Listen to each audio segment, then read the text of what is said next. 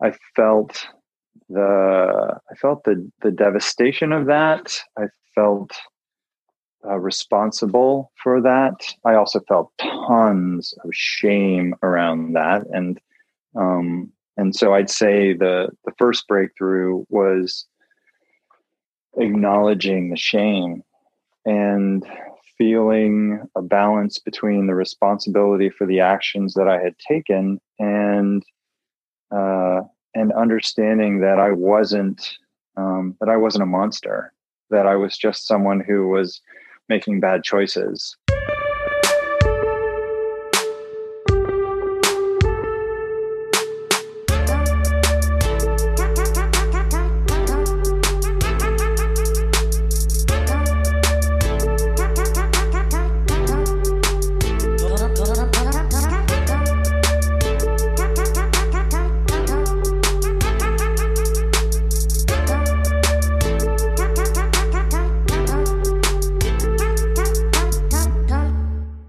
Welcome to the month of April and our new format for the podcast. So I just wanted to remind you that this new format involves you.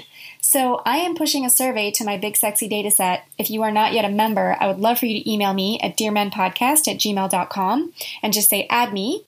This month's theme is around owning your power. So I'm going to push a survey, and if you answer it by mid-month, you will be eligible to be on the listener panel at the end of the month. So you'll fill out the survey. You can either choose to remain totally anonymous, or if you check a box, you can say, yes, I would be interested in being on the podcast to talk about this, and I will be inviting people by the third week of April and then recording the episode to drop on the last week of April. This is going to be the format moving forward, so we'll have a theme of every month. This month's theme is owning your power, and May will be a different theme, etc., and they will all involve you. So please do get involved. Just email me at dearmenpodcast@gmail.com and say add me. Okay, guys, welcome back to another episode of Dear Men. I'm really excited about this month. We are talking about how to own your power. And I'm pretty pumped to have a powerful guest with me today. I have Kevin O'Malley here, who is a men's work facilitator and couples coach and a good friend. And Kevin and I worked together a number of years ago with the Authentic Man program, which we'll probably talk about in this episode.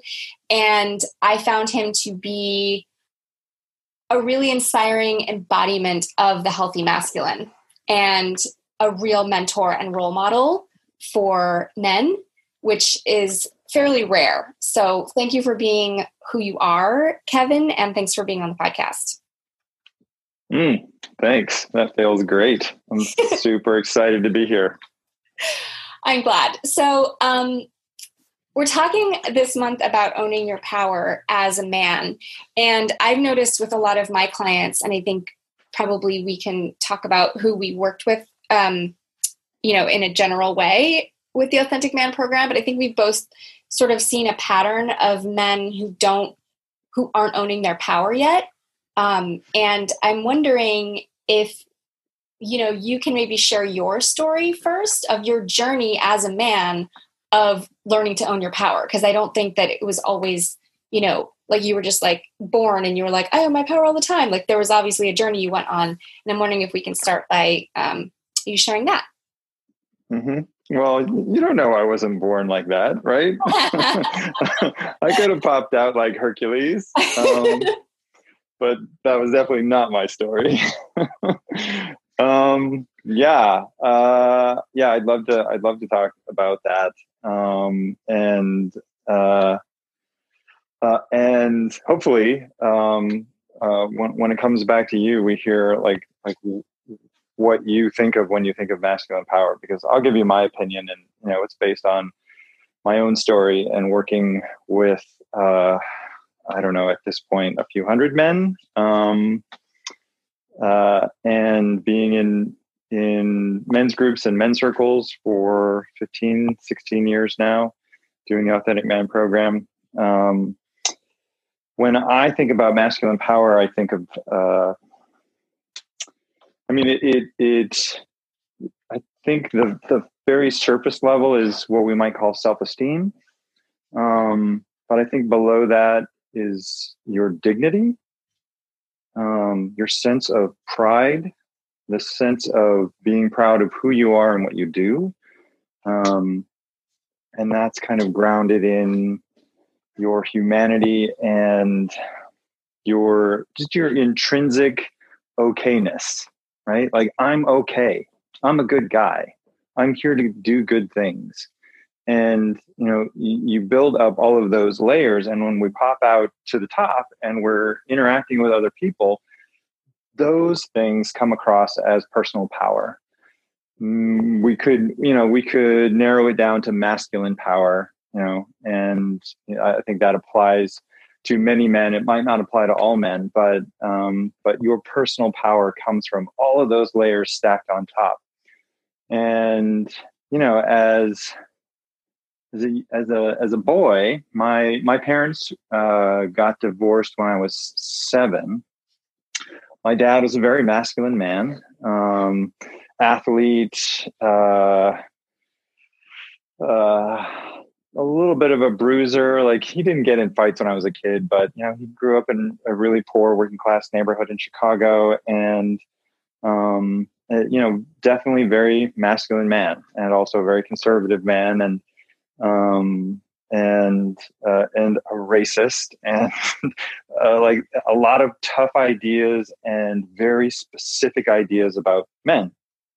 And my mother, she was born in another country, came here when she was 15, very feminine, but also very strong in will and intelligence and creativity. And ultimately they split because she was like, your brand of power is not the brand of power that I want to be connected to. So I had that model, but that wasn't me at my core, but I wanted to be that. Looked like my father, the only son in the family, looked up to him like so deeply, but I was not that tough. I would occasionally get in a scrap, but I didn't know how to fight, didn't want to get in fights, felt shame around that, wanted to be tougher, wanted to play football. He played football. I didn't do any of that. And didn't quite measure up to that image. So, 5, 6, 7 years old, I don't know why this is already going on at that age, but it was already going on at that age. And so they split up, and I lived with my mother. And they not only did they split up for the reasons that I said, but my father was also a cheater. He was cheating on my mom. He did it one too many times, and she said, fuck this, I'm out of here. I don't know if I can swear, but you can't. Okay. She said, fuck you, fuck this, I'm out of here. But she didn't cut off all ties from my father in terms of I was able to see him, but she basically saw him as the enemy for a lot of good reasons, right? But I grew up in a household where I looked almost exactly like the enemy. I was the only male in the household. And she didn't want me to be my dad. She didn't want me to act like my dad. She didn't want me to play football like my dad. She didn't want any of that for me. But she didn't have a real sense of language for that. She was just like, don't be that way. And so from 7 to probably about somewhere in the middle of high school, when I kind of started rebelling against her, there was how would I describe it? I'll just say like a heavy blanket, like an emotional wet blanket, like thrown on my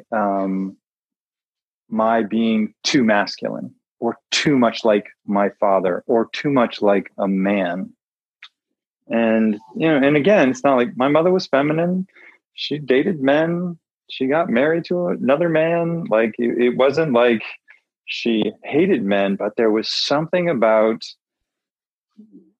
all of her past and the experience that she had with my father and the way that she projected that on to me, which sent sometimes subtle and sometimes really overt messages.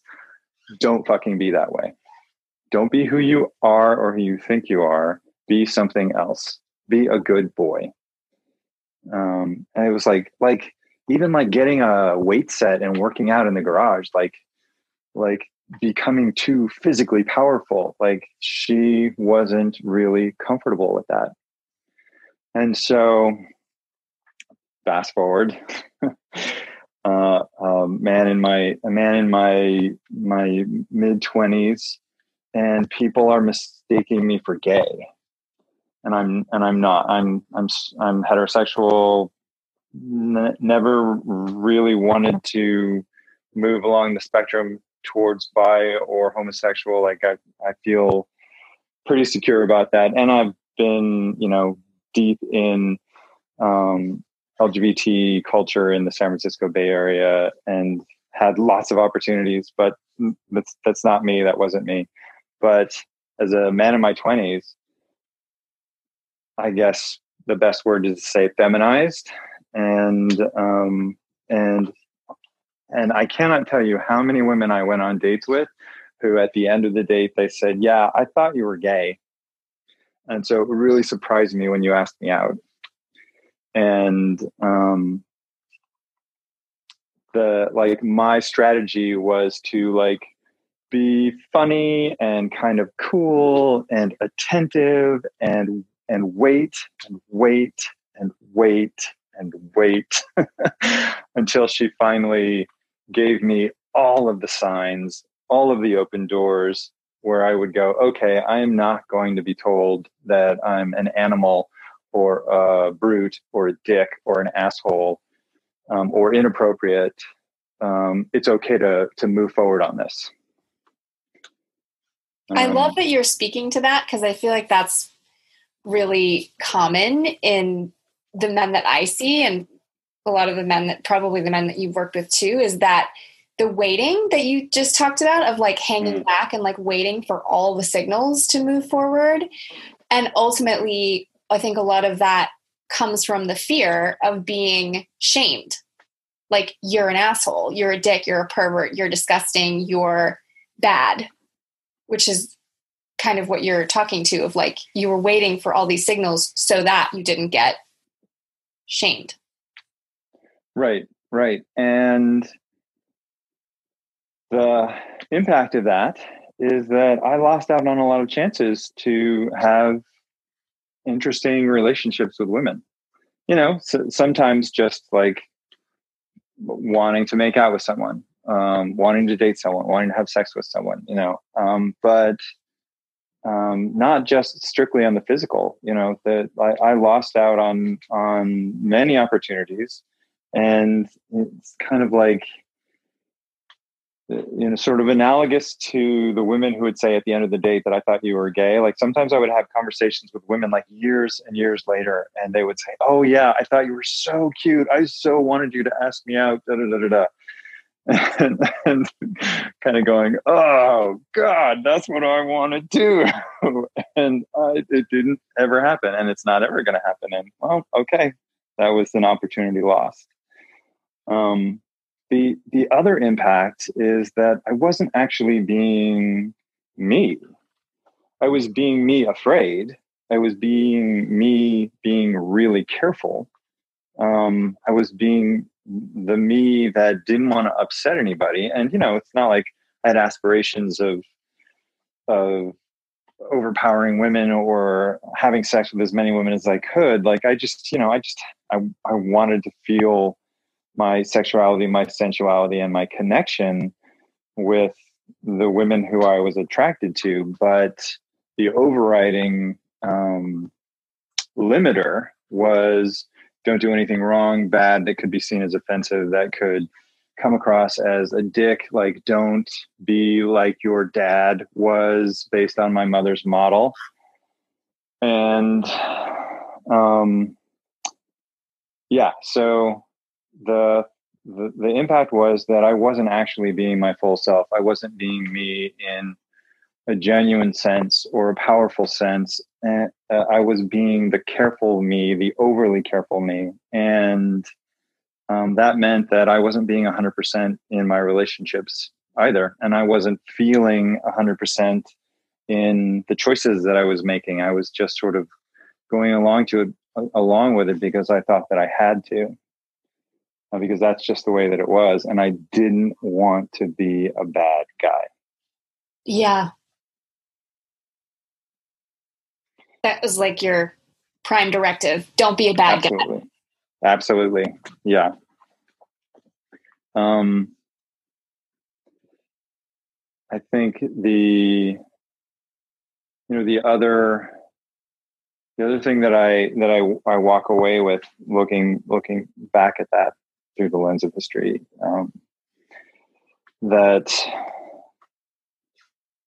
trying so hard to not be a bad guy, like ultimately that all went sideways anyway. Like I ended up cheating on my girlfriends just like my father did. I ended up lying about that. Like the part of me that was denying what I wanted so clearly, and from a healthy perspective, like not unhealthy wants, like really healthy wants, like wanting to be connected, wanting to be sexual, wanting to feel that energy. The price that I paid for not owning that and pushing it down and wanting to be, like never seen possibly even for a moment as a bad guy, like then I started hiding what I really wanted. I started hiding what I wanted sexually. I started hiding what I wanted in my life, like just like going from day to day, how I wanted to conduct my relationships. And so I started lying about what I really wanted or how I felt. And then that led to, this relationship is super unsatisfying. I'm going to go cheat with someone who I think really understands what I want or is connecting to that thing that I want. And ultimately that dug away at my self-esteem and my sense of integrity. And so I started to think that I was a bad guy and that I was just like my father and I had fucked it up.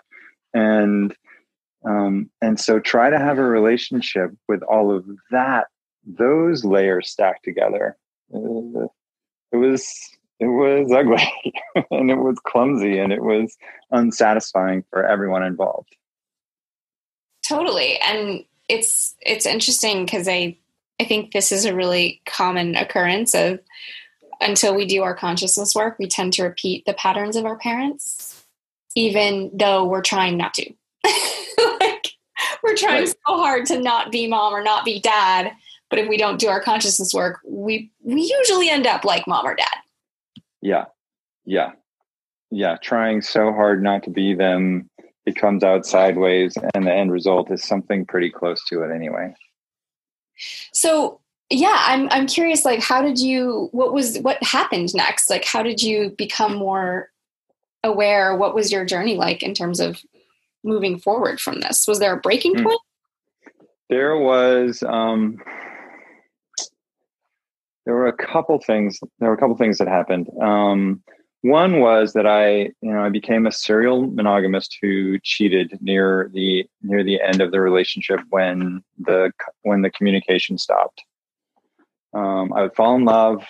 I would devote myself to that person. Things would be amazing. And then all those layers would show up and I would start stuffing my real feelings and I would stop communicating. And I chose partners who dovetailed into that into such a way where, we were at the end of the relationship and I was just like, fuck it, I deserve to feel something. So, and I would cheat and destroyed, I think, 3 major relationships in my 20s and right around the age of 30, doing that. And I felt the devastation of that. I felt responsible for that. I also felt tons of shame around that, and so I'd say the first breakthrough was acknowledging the shame and feeling a balance between the responsibility for the actions that I had taken and understanding that I wasn't a monster, that I was just someone who was making bad choices, that I was acting under pressures that were not steering me in the right, like in the most positive direction. But it was, I was about 32 and the third of these three really bad breakups happened. And I just dove into this depression of, I'm a piece of shit. Like, I don't know what the fuck I'm doing. I'm not an adult. Like, I can't manage this relationship thing. And it was all about me. It was all about how awful I was, or what a liar I was, or how much I was like my father, or, and there was some point of rock bottom where I was like, you're just doing the best that you can, bro.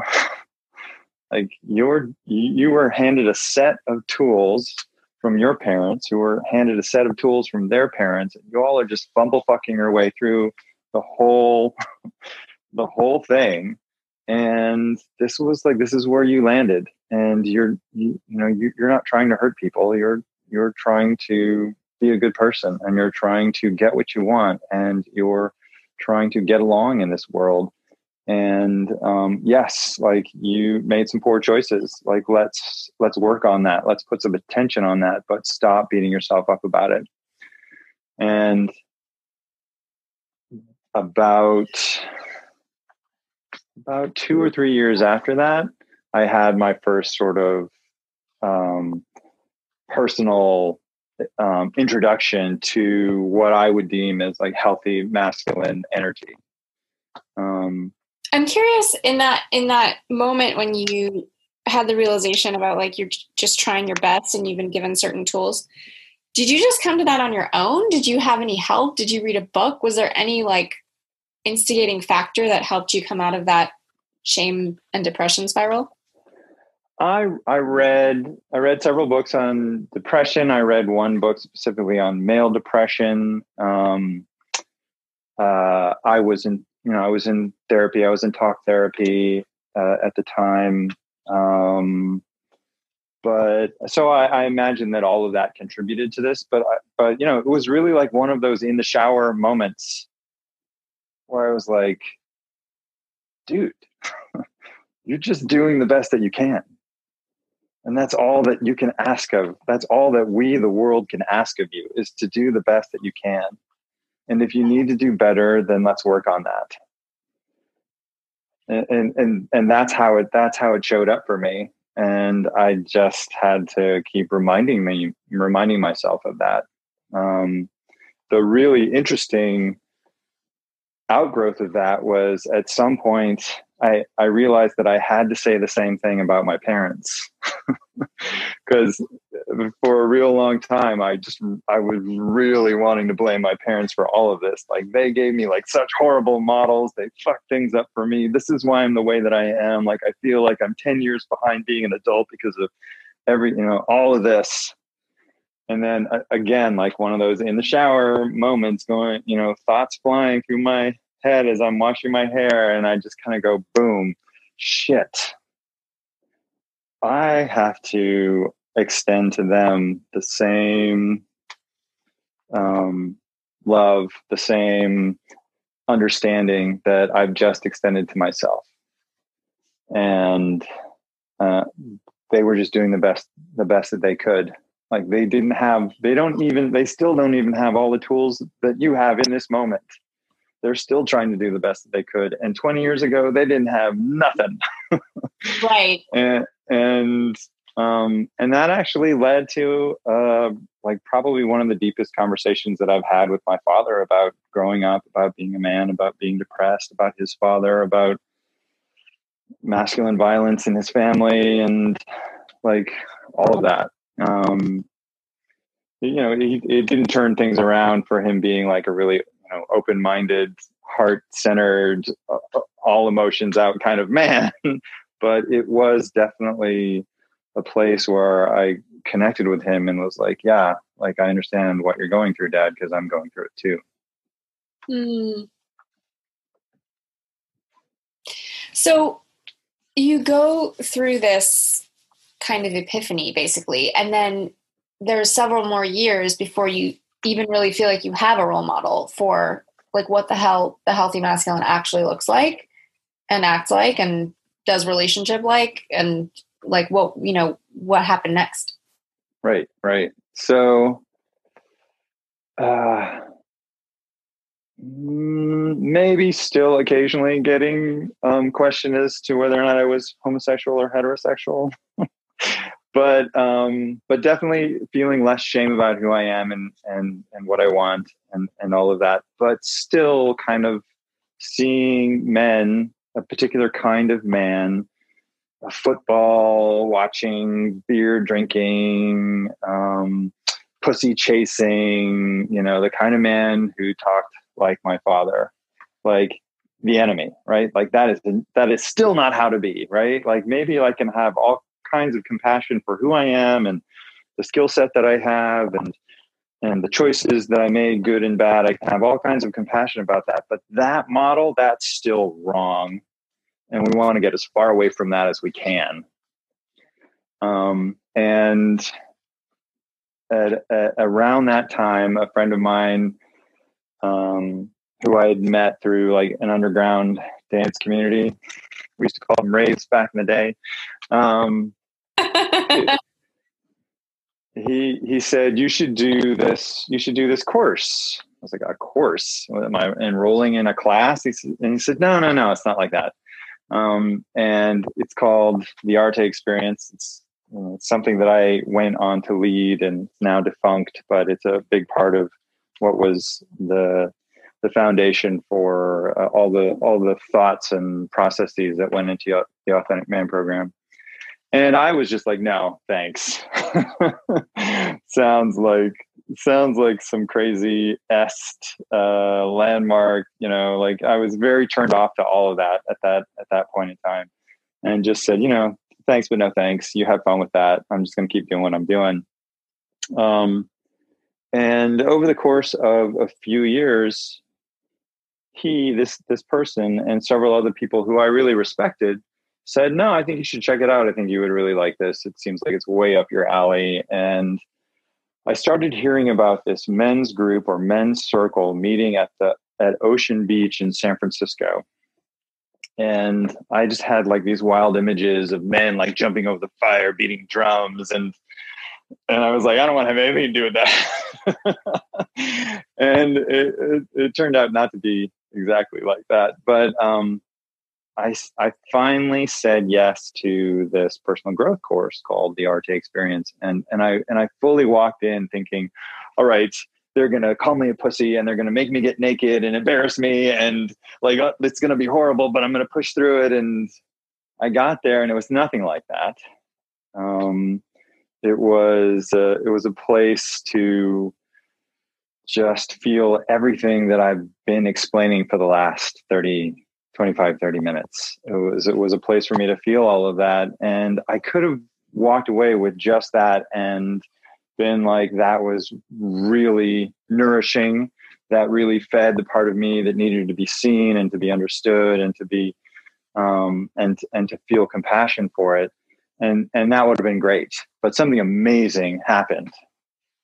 They had this experience where, another participant in the course, another man, wanted to feel his masculinity. And this was like the thing that I was like, oh shit, okay, I'm going to keep my head down because I don't want to be pointed out and be called a wimp or a pussy or less than a man. I was totally afraid that was going to happen. So this guy says, but that's what I want, right? And so they give it to him. And, I don't want to go into great detail, but basically all of the men there, not just the participants, but all of the men who were supporting and all of the men who were leading, they all got together and they circled around the man and they supported him in a way that I had never seen before. they were not coddling him. They were being masculine. They were being tough isn't even the right word. They were unwilling for the man to be less than who he was. But it was all coming from a place of love. It was all coming from a place of, I want you to be a better man in the world. I want you to get what you want. I want you to be a good man. I don't want you to hide your shadow. I want you to own who you are, and I want you to get it. And I'm not going to back down until you do. And I saw that, and I couldn't believe it. And it spun me out for the next 24 hours. It was a 3-day course, and it spun me out for the next 24 hours. And I happened to be doing the course with my wife. So this was maybe 3.5 years later, actually. We had already met, been in a relationship. I had fucked it up. We got back together. I fixed it. We got married. I'm in this course with her, and I'm spinning out after seeing this masculine love, hard energy. And I say to her, I think I need to do that. And I'm really fucking scared. And she's like, yeah, I think you need to do it too.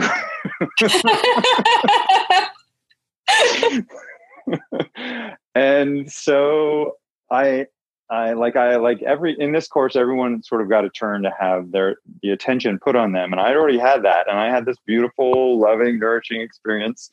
And so I go, I need to have that experience. And it's a total, making the course, take a right turn when I wasn't expecting it, but they were generous and they said, okay, if you want it, make it happen, because we're not going to do it for you. And to cut an already long story a little bit shorter, I went through that experience. I asked for it. I generated it. I saw that I had power, and I saw that I could embody the masculine and still be a good guy. Yes. I could, I did not turn into the shadow version that I saw my father as. I saw that there was actually something that lit me up when I was brave enough to take on what it felt like to be in my power, to own who I was, to own what I wanted, to ask for it, to demand it, to generate it. And that changed my life and changed the way that I thought of men, the way that I thought of the masculine, the way that I thought of the feminine, completely changed my life. That's a really amazing story for two reasons. One, the fact that you advocated for yourself, especially since you had already had a turn, quote unquote, had a turn, is quite extraordinary, because it's almost like they said, okay, if you want it, you've got to step up and get it. We're not going to hand it to you. And you did. That's actually really extraordinary, because I think that's a scary moment for all of us, humans of all sexes. That's not that easy to do. It's not that easy to advocate for yourself and say, yes, I want to do this. I need this in my life. I want to make it happen. I'm going to get some people around me to help me. We're doing this. That's, to me, the essence of power, is feeling that desire, feeling that urge, feeling that sense inside you, and then being willing to go forward and move towards it and create things around it.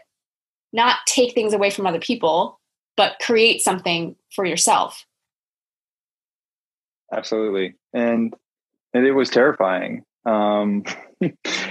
Terrifying because I didn't know how to do it. I didn't know what I was supposed to do. I'm a serious rule follower. So for me to step in the middle of this and say, hey, I want something else, and I want it for me, and I want it because it's important. And they gave me the exact right answer. If they said, oh, okay, Kevin, here, let's set it up for you. This is what you're going to do. And then we're going to do that. It would not have had the impact that it had.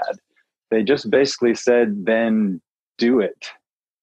And that was that was like the most frightening thing in the world, because I was like, I don't know how to do this, but I just started walking forward and started talking and started saying stuff, and it came out of that. But that, that is the point. And, I'm not going to lie, that is still the point in my life where I, like, if I'm going to turn around, if I'm going to back up or back out, that's usually where it is for me. It's that place where, like, I don't know what the hell I'm doing.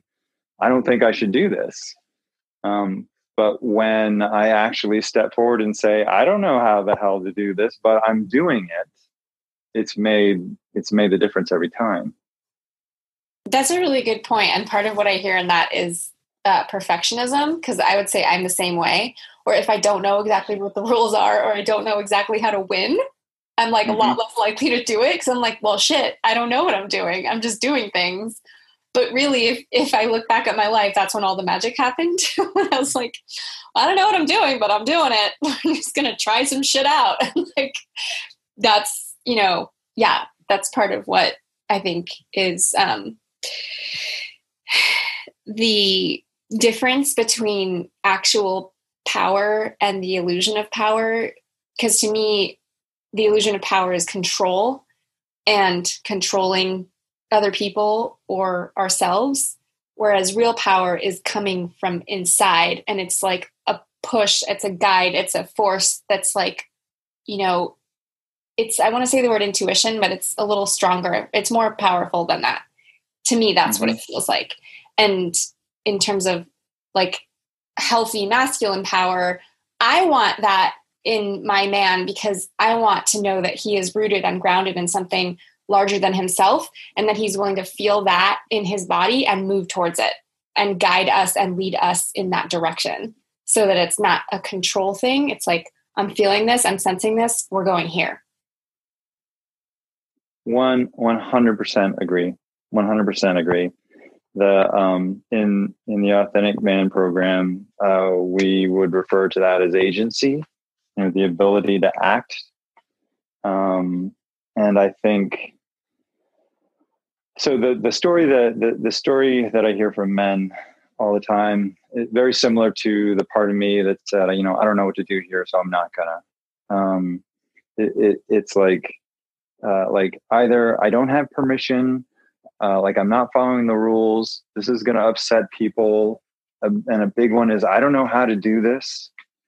Agency is not being like James Bond and knowing all of the answers and knowing all of the escape routes and knowing the winning solution in the moment. Agency is just doing it and being willing to get bumped along the way if you make a mistake or you fall down or something goes wrong, but to keep going for what it is that you want. Agency is about just doing it. Not blindly or stupidly, but to be like, let your desire be your guide. Yes.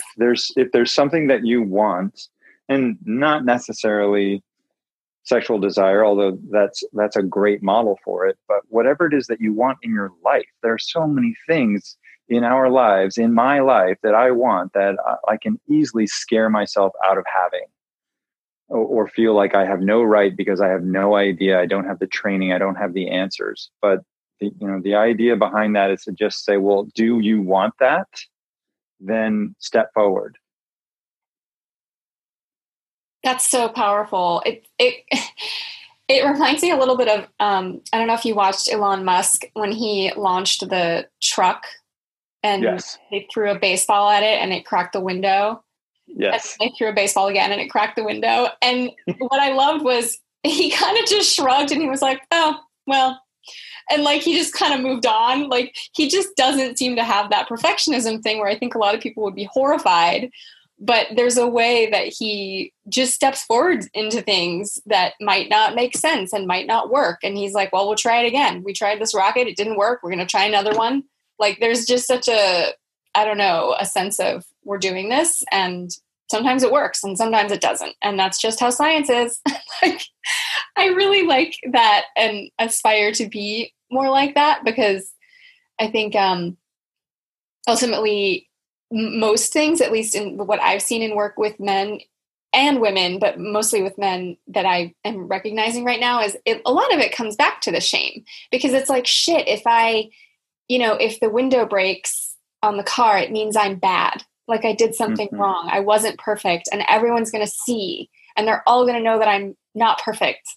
And then I'm going to be left, right? I'm going to be abandoned, or I'm going to be ridiculed, or I'm whatever it is.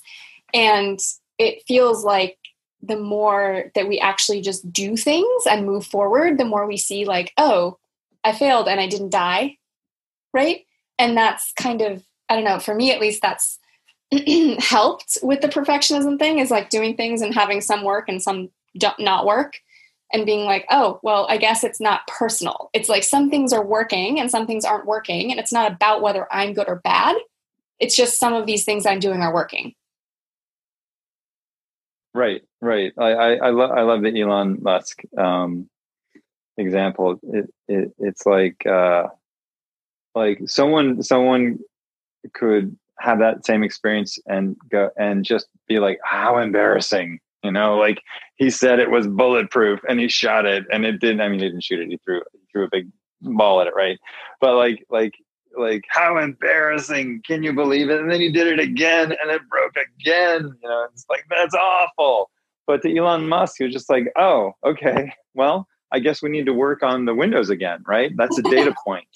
Yeah. Like it didn't work the way that I thought it was going to work. And so back to the drawing board. But like he has had enough experience with failures, he's touted for all the successes that he's had, but he's had enough failures to go, oh, okay, back to the drawing board on the windows, but let's keep rolling because this truck is awesome, right? Yeah, it also reminds me of Babe Ruth is known for having the most home runs for a really long time, but right. Nobody knows that he also had the most strikeouts. He was also the strikeout king, and nobody else had even close to the number of strikeouts as him. He led that number by far. And I think to me, the idea of power is, are you swinging for the fences? Are you able to step up to the plate and swing? Like, that's power, whether or not you get what it is that you want. And I think that's exactly what you're speaking to with agency. Like, can you move your body to the plate and swing? Like, that's power to me, whether or not you get the thing that you're desiring. Right. And just hearing the words swinging for the fences, has me want to underscore that it's not about being Elon Musk. It's about taking a risk to have the thing that you want, and that could be a relationship. It could be a certain request within a relationship. It could be your next job, a career change. It could be where you live. It could be the kind of sex you have. Like, it doesn't have to be earth-shattering. I think all of those things are the stepping stones that lead these really great human beings to do earth-shattering things. But when I say, like, I get confronted by something that I don't know and I back down, like, it could be, whether I don't know, I'm trying to think of something stupid, like buy a new bike or something. Like, it's if I think that there's a risk that I could lose something, whether it's money or a relationship or like the admiration of someone else's thoughts of me. Like, if I think that that's at risk and I back down, like, that's the loss that I'm talking about. But that's also the place where I can say, oh, well, it's not me. It's like, I'm not bad. I'm not a mistake or a joke or an embarrassment. I'm just the guy who did this thing. And am I willing to honor that that's the truth and take another swing? Mm-hmm. Yeah, it kind of reminds me of one of my guy clients. We had talked about kind of what we're talking about here in the course and everything. And I was talking about, just move towards what you want. That's it. Just move towards what you want. So he was at a beer garden and this girl locked eyes and he just walked over. Like he was like, Mel, it was like you were in my head and I just walked over. I didn't think about it. I got there, I said hi, and we talked for like an hour. And that's, I think, what we're talking about when you're saying, it's not necessarily about becoming Elon Musk, but it's like, are you able to move your body and go over there? And I remember another guy that I worked with where I was like, I felt really excited for him and proud of him because over the course of our work together, he lost a bunch of weight. He bought a bike. He started doing art in public. He started making really good friends at work. Like all of these things kind of started, he moved forward in his life in all of these different ways. And it reminded me of in a video game when you're the avatar and the avatar is just standing there, right? And you can see it's just kind of swaying and then you can see the world and it hasn't started moving yet. It's like stepping in your power, owning your power is like, it's like moving. You're moving forward into the world. Maybe you're going to lose one of your lives. Maybe you're going to lose some of your powers. Maybe you're going to gain some powers. We don't know. But you're moving now. Like you're in the game. You're on the field. Absolutely. Yeah. The word animate came to mind, like animating the life, bringing the life to the avatar. It's like I can just see your guy like sitting at the bar, kind of like swaying back and forth, like for 15 minutes, yeah. Right? But like when does he actually like start using the controller to use this narrative?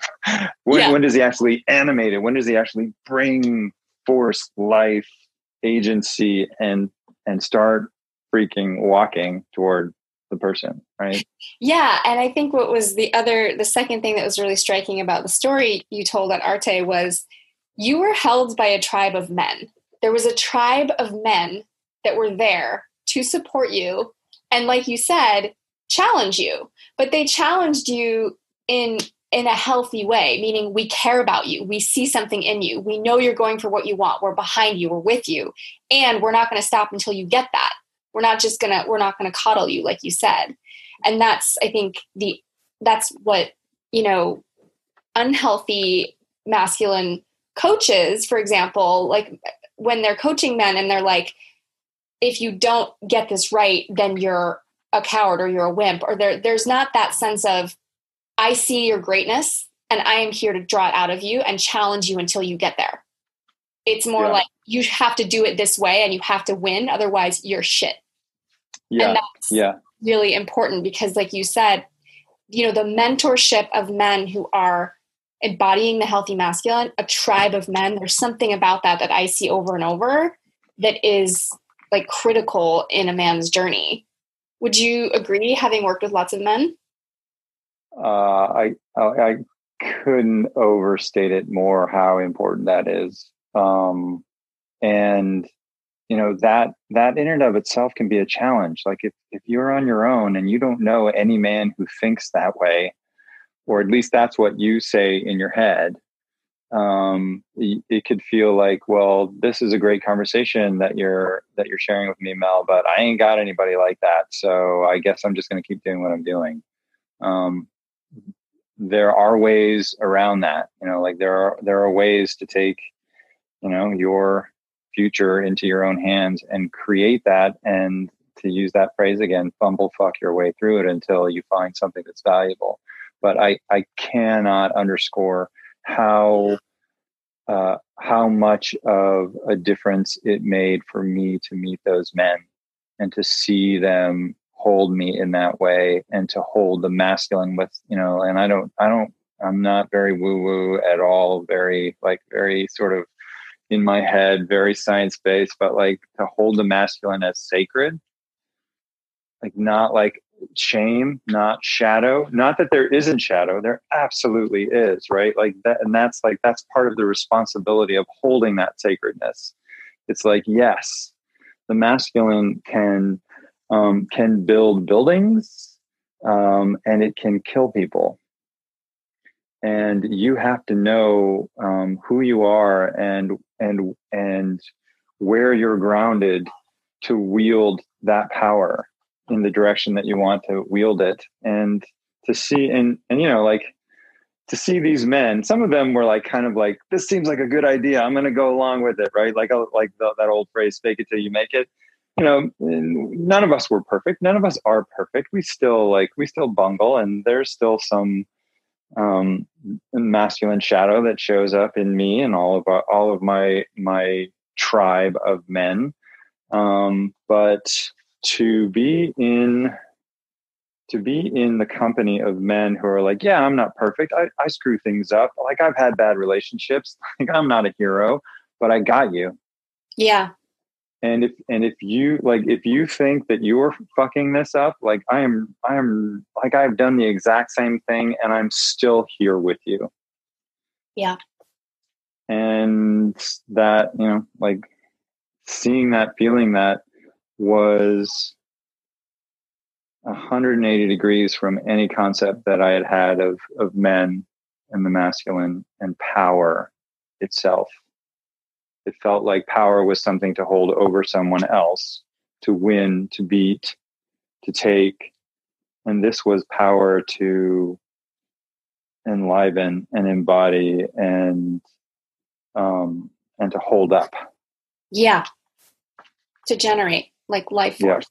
Yeah. Well, that was beautifully eloquent. Okay, so I'm wondering if you could share maybe something that you think is important that men should know about this process of owning their power and what happens on the other side.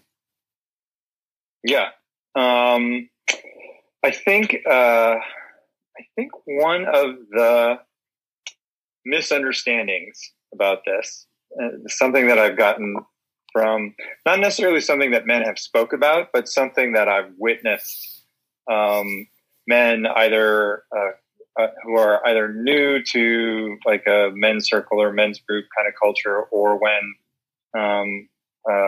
in the Authentic Man program, guys would come, wanting to master this part of their life.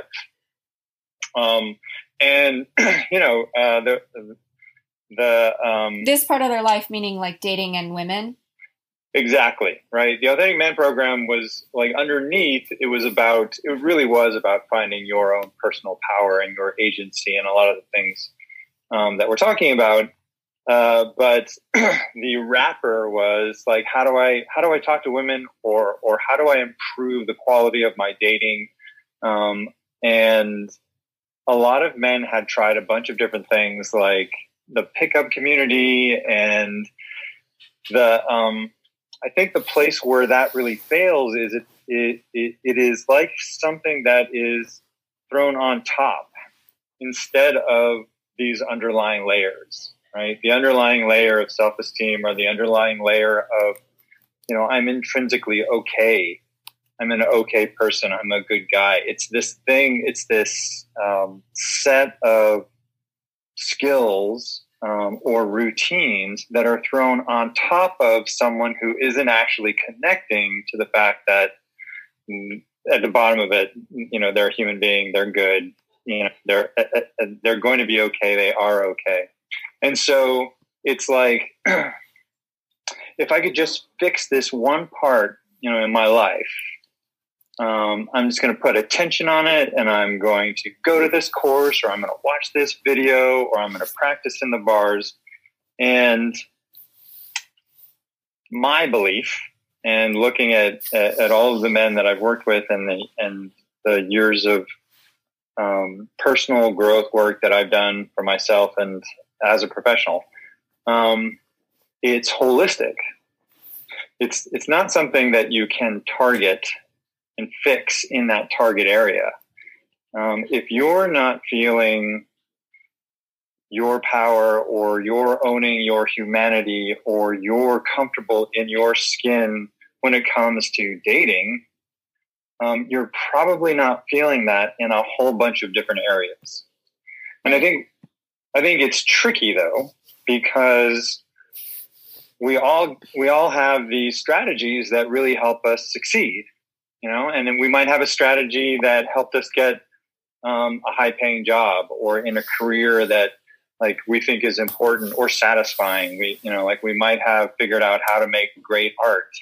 We might even have figured out how to get laid, right? But it's a little confusing, or can be hard to understand that, yeah, you can find a strategy that helps you succeed here, but that's not actually fixing the underlying wholeness of who you are and what would have you bring that power everywhere. And that includes dating or sex or long-term interpersonal relationships. So I think it's a little confusing because we're told we need to target something. And I think it's also misleading that we think that we can compartmentalize and I'll figure out the money thing. I'll figure out the sex thing. I'll figure out the relationship thing, and the whole time that's on top of someone who doesn't really, extreme case, right? Who doesn't really feel like they have any power, who doesn't really feel that they're at their full potential, who doesn't maybe even believe at the bottom that they're a good human being. Yeah, I'm wondering, in your case, on your journey, sort of pre-owning your power to moving into that, did that affect more than just your relationships with women? I'm guessing it did, but can you speak a little to how it affected your life? Yeah, I would say so. At the time that I had that experience of this wall of men, this the sacred masculine love at the Arte experience, I was already married, and I wasn't horrible at dating, but I was, like I said, I was that guy who would wait and wait and wait and wait. So I wasn't looking to go out and start picking up women or having lots of dates or things like that. But I was really foundering in my career, and what I was satisfied / not satisfied with in what I was doing. And I was still kind of like figuring out, like, do I have a purpose that's worth something? And so I would say that for me, when I had that experience, night and day, the transformation for me was, oh, there's a place for me in this world. And there is something that I can offer that not maybe some people want, maybe some people won't want, but that there was value to it. I saw that I had value, and that it was connected to me, again, going for what I desired and bringing integrity to my life and doing what I was going to say that I was going to do, and holding a higher standard for myself internally and getting the support of the men around me externally. The really the interesting thing is that though I wasn't looking to go on dates, all of a sudden, like I'm trying to think of the right way to say it so that it doesn't sound conceited or stupid, but your sex like appeal? my sex appeal, my attractiveness, increased like what felt like 100-fold. Like I just had women wanting to give their attention to me. And I think that had everything to do with how I was feeling about who I was, what I was doing, and how I was going about doing that. And I would say, it's not like I turned that corner and my life was perfect from that point forward. My life was totally different from that point forward, but I still have to struggle with the places where I hold back. I still have to struggle with the places where I get afraid. At this point, though, it's really clear to me. Like it's, I know when I'm trying to pull the wool over my eyes, I'm never caught off guard by it. I can always tell that I'm either taking a step forward or holding back. It's really loud for me. So, I may still choose to hold back in one place or another in my life in one time or one, from one year to the next. But when I do hold back, it's so loud. And when I do step forward, I can feel that kind of like that unknown, that little bit of fear, a little bit of heart racing. And I know that that's actually the place where I want to go. I think it's also worth reiterating here that you are a facilitator. You are a course leader. You're not just one of the facilitators. You're someone who leads these kinds of courses and the kinds of sacred spaces that you were talking about with Arte. And that's how I've known you. Like, I see you as one of the most trustable men that I know, and that you are able to really hold that space for others. Like, that doesn't surprise me at all what you said about the sex appeal, because that's really kind of what we were speaking to of what creates safety, in my opinion, is a man who's in his power. Because a man who's in his power is connected to something larger than himself. And that is what is trustable. And I feel like that's why, you started on the path of becoming a facilitator not long after you did that Arte experience. And it's kind of, brought you to where you are. But it's like this, it's like catnip, I think, for the feminine, when we can sense that sort of like rooted, grounded quality of like, this man is grounded in something greater. He knows that he has something to offer. And that's kind of effortless, right? It's not something that you have to do or be or say or act a certain way around the feminine. The feminine can like sense it. It's like, oh, I want to be over there. Like, that's attractive. Yeah. I will take your word on all of that. What's interesting though, in hearing you say that, if this had been early on in my career, and I've been facilitating for 15, 16 years now. If it had been early on in my career, there still would have been a little bit of self-doubt that crept in, or either false modesty or real modesty, At this point in my life, I'm really clear that I'm really good at what I do. People trust the hell out of me. That's the kind of space that I create, not 100% for 100% of the people, but consistently I get that feedback, and it has, I guess, created a feedback loop where I no longer distrust that's fleeting, or it's or it was I got lucky or anything like that. I'm really clear that that's what I generate, that's what I bring, that's what you can count on me for. And so, when I hear you say all of that, what's really different for me now than it was maybe 10 years ago was my mind just goes, yep. Yeah. I do that and I do that. And yeah, absolutely. That's why the feminine wants to be around me. Yeah. And it's also, it's why I think you're a trustable team leader, because that's really what it is, right? To be a good facilitator or a good course leader, someone who's holding that space. It's not like you're the king or something. It's like you're a trustable leader. And so your team knows that you have their back, right? So that, because I've been on your team and I'm like, I can do my best work because I know that you have my back. So there's this cascade effect from the, on a mentor level of the people holding a sacred space, and then the people on their team, and then the people they're serving. So it's a community, it's an organism, it's alive. And it is, I think, fundamentally way more sound with people like you that are holding the team. 100%. And, we're sort of diving into leadership a little bit now, but I think it's relative. And if it's not, I'll make it relative.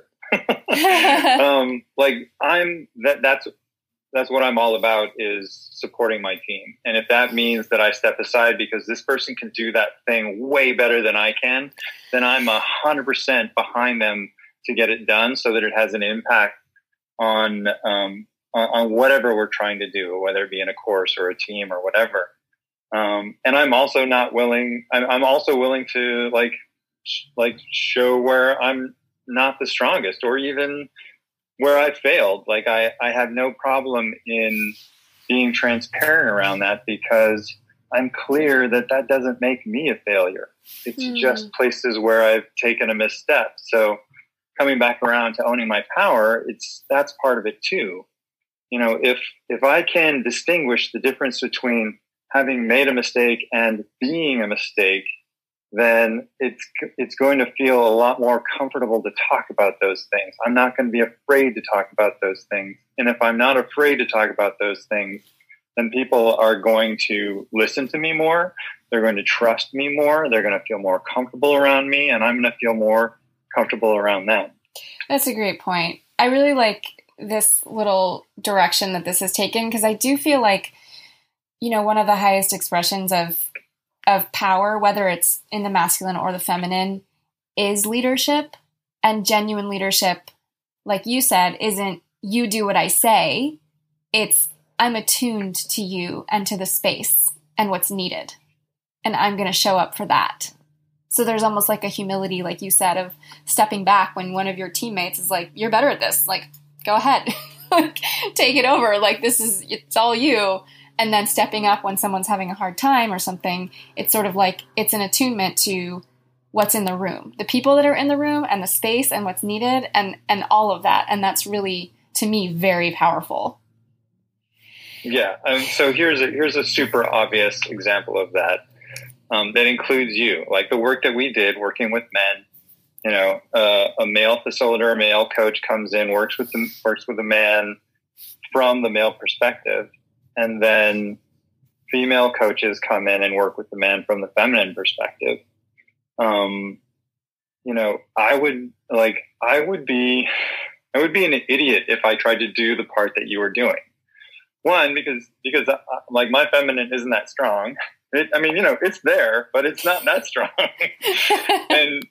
and two, why would I try to do that when you can do it so much better, right? So really, really what is there for me to do is to trust that I'm still loved and respected and liked by everyone there, and let you do your magic, because you're the one who should be doing that in that moment at that time with that person, right? It makes total sense.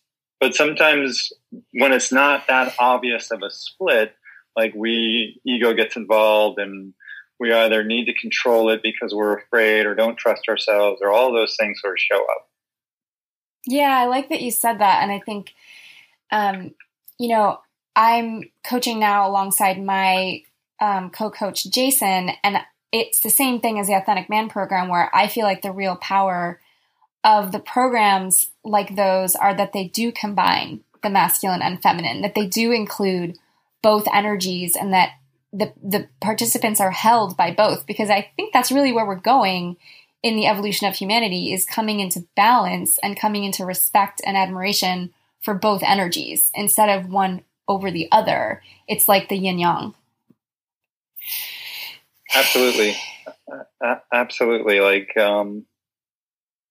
I think of the transformation that the society, and, for me, American / Western society over the last 10, 15 years. And everything that's shown up in the Me Too movement and this whole, I was about to say millennial, but it goes beyond millennials, Generation Y, like it goes beyond the label. There's just a wave front that's moving through our society right now that is about inclusion, understanding, receiving different kinds of energies. And so, I'm still like this old dude who speaks in the language of masculine, feminine, and I often will equate it to men and women, but I know that underneath that, it's like, what are you offering, and what's the way that you're offering it, and what are you willing to receive, and what are you willing to make room for? And it's just, it's been just fascinating to see how all of that has kind of transformed. And, I think that it's still clumsy, and we're still sort of trying to figure out how to have all of that mix elegantly. And, sometimes it's a little bumpy, but I definitely believe that that's the direction we're going.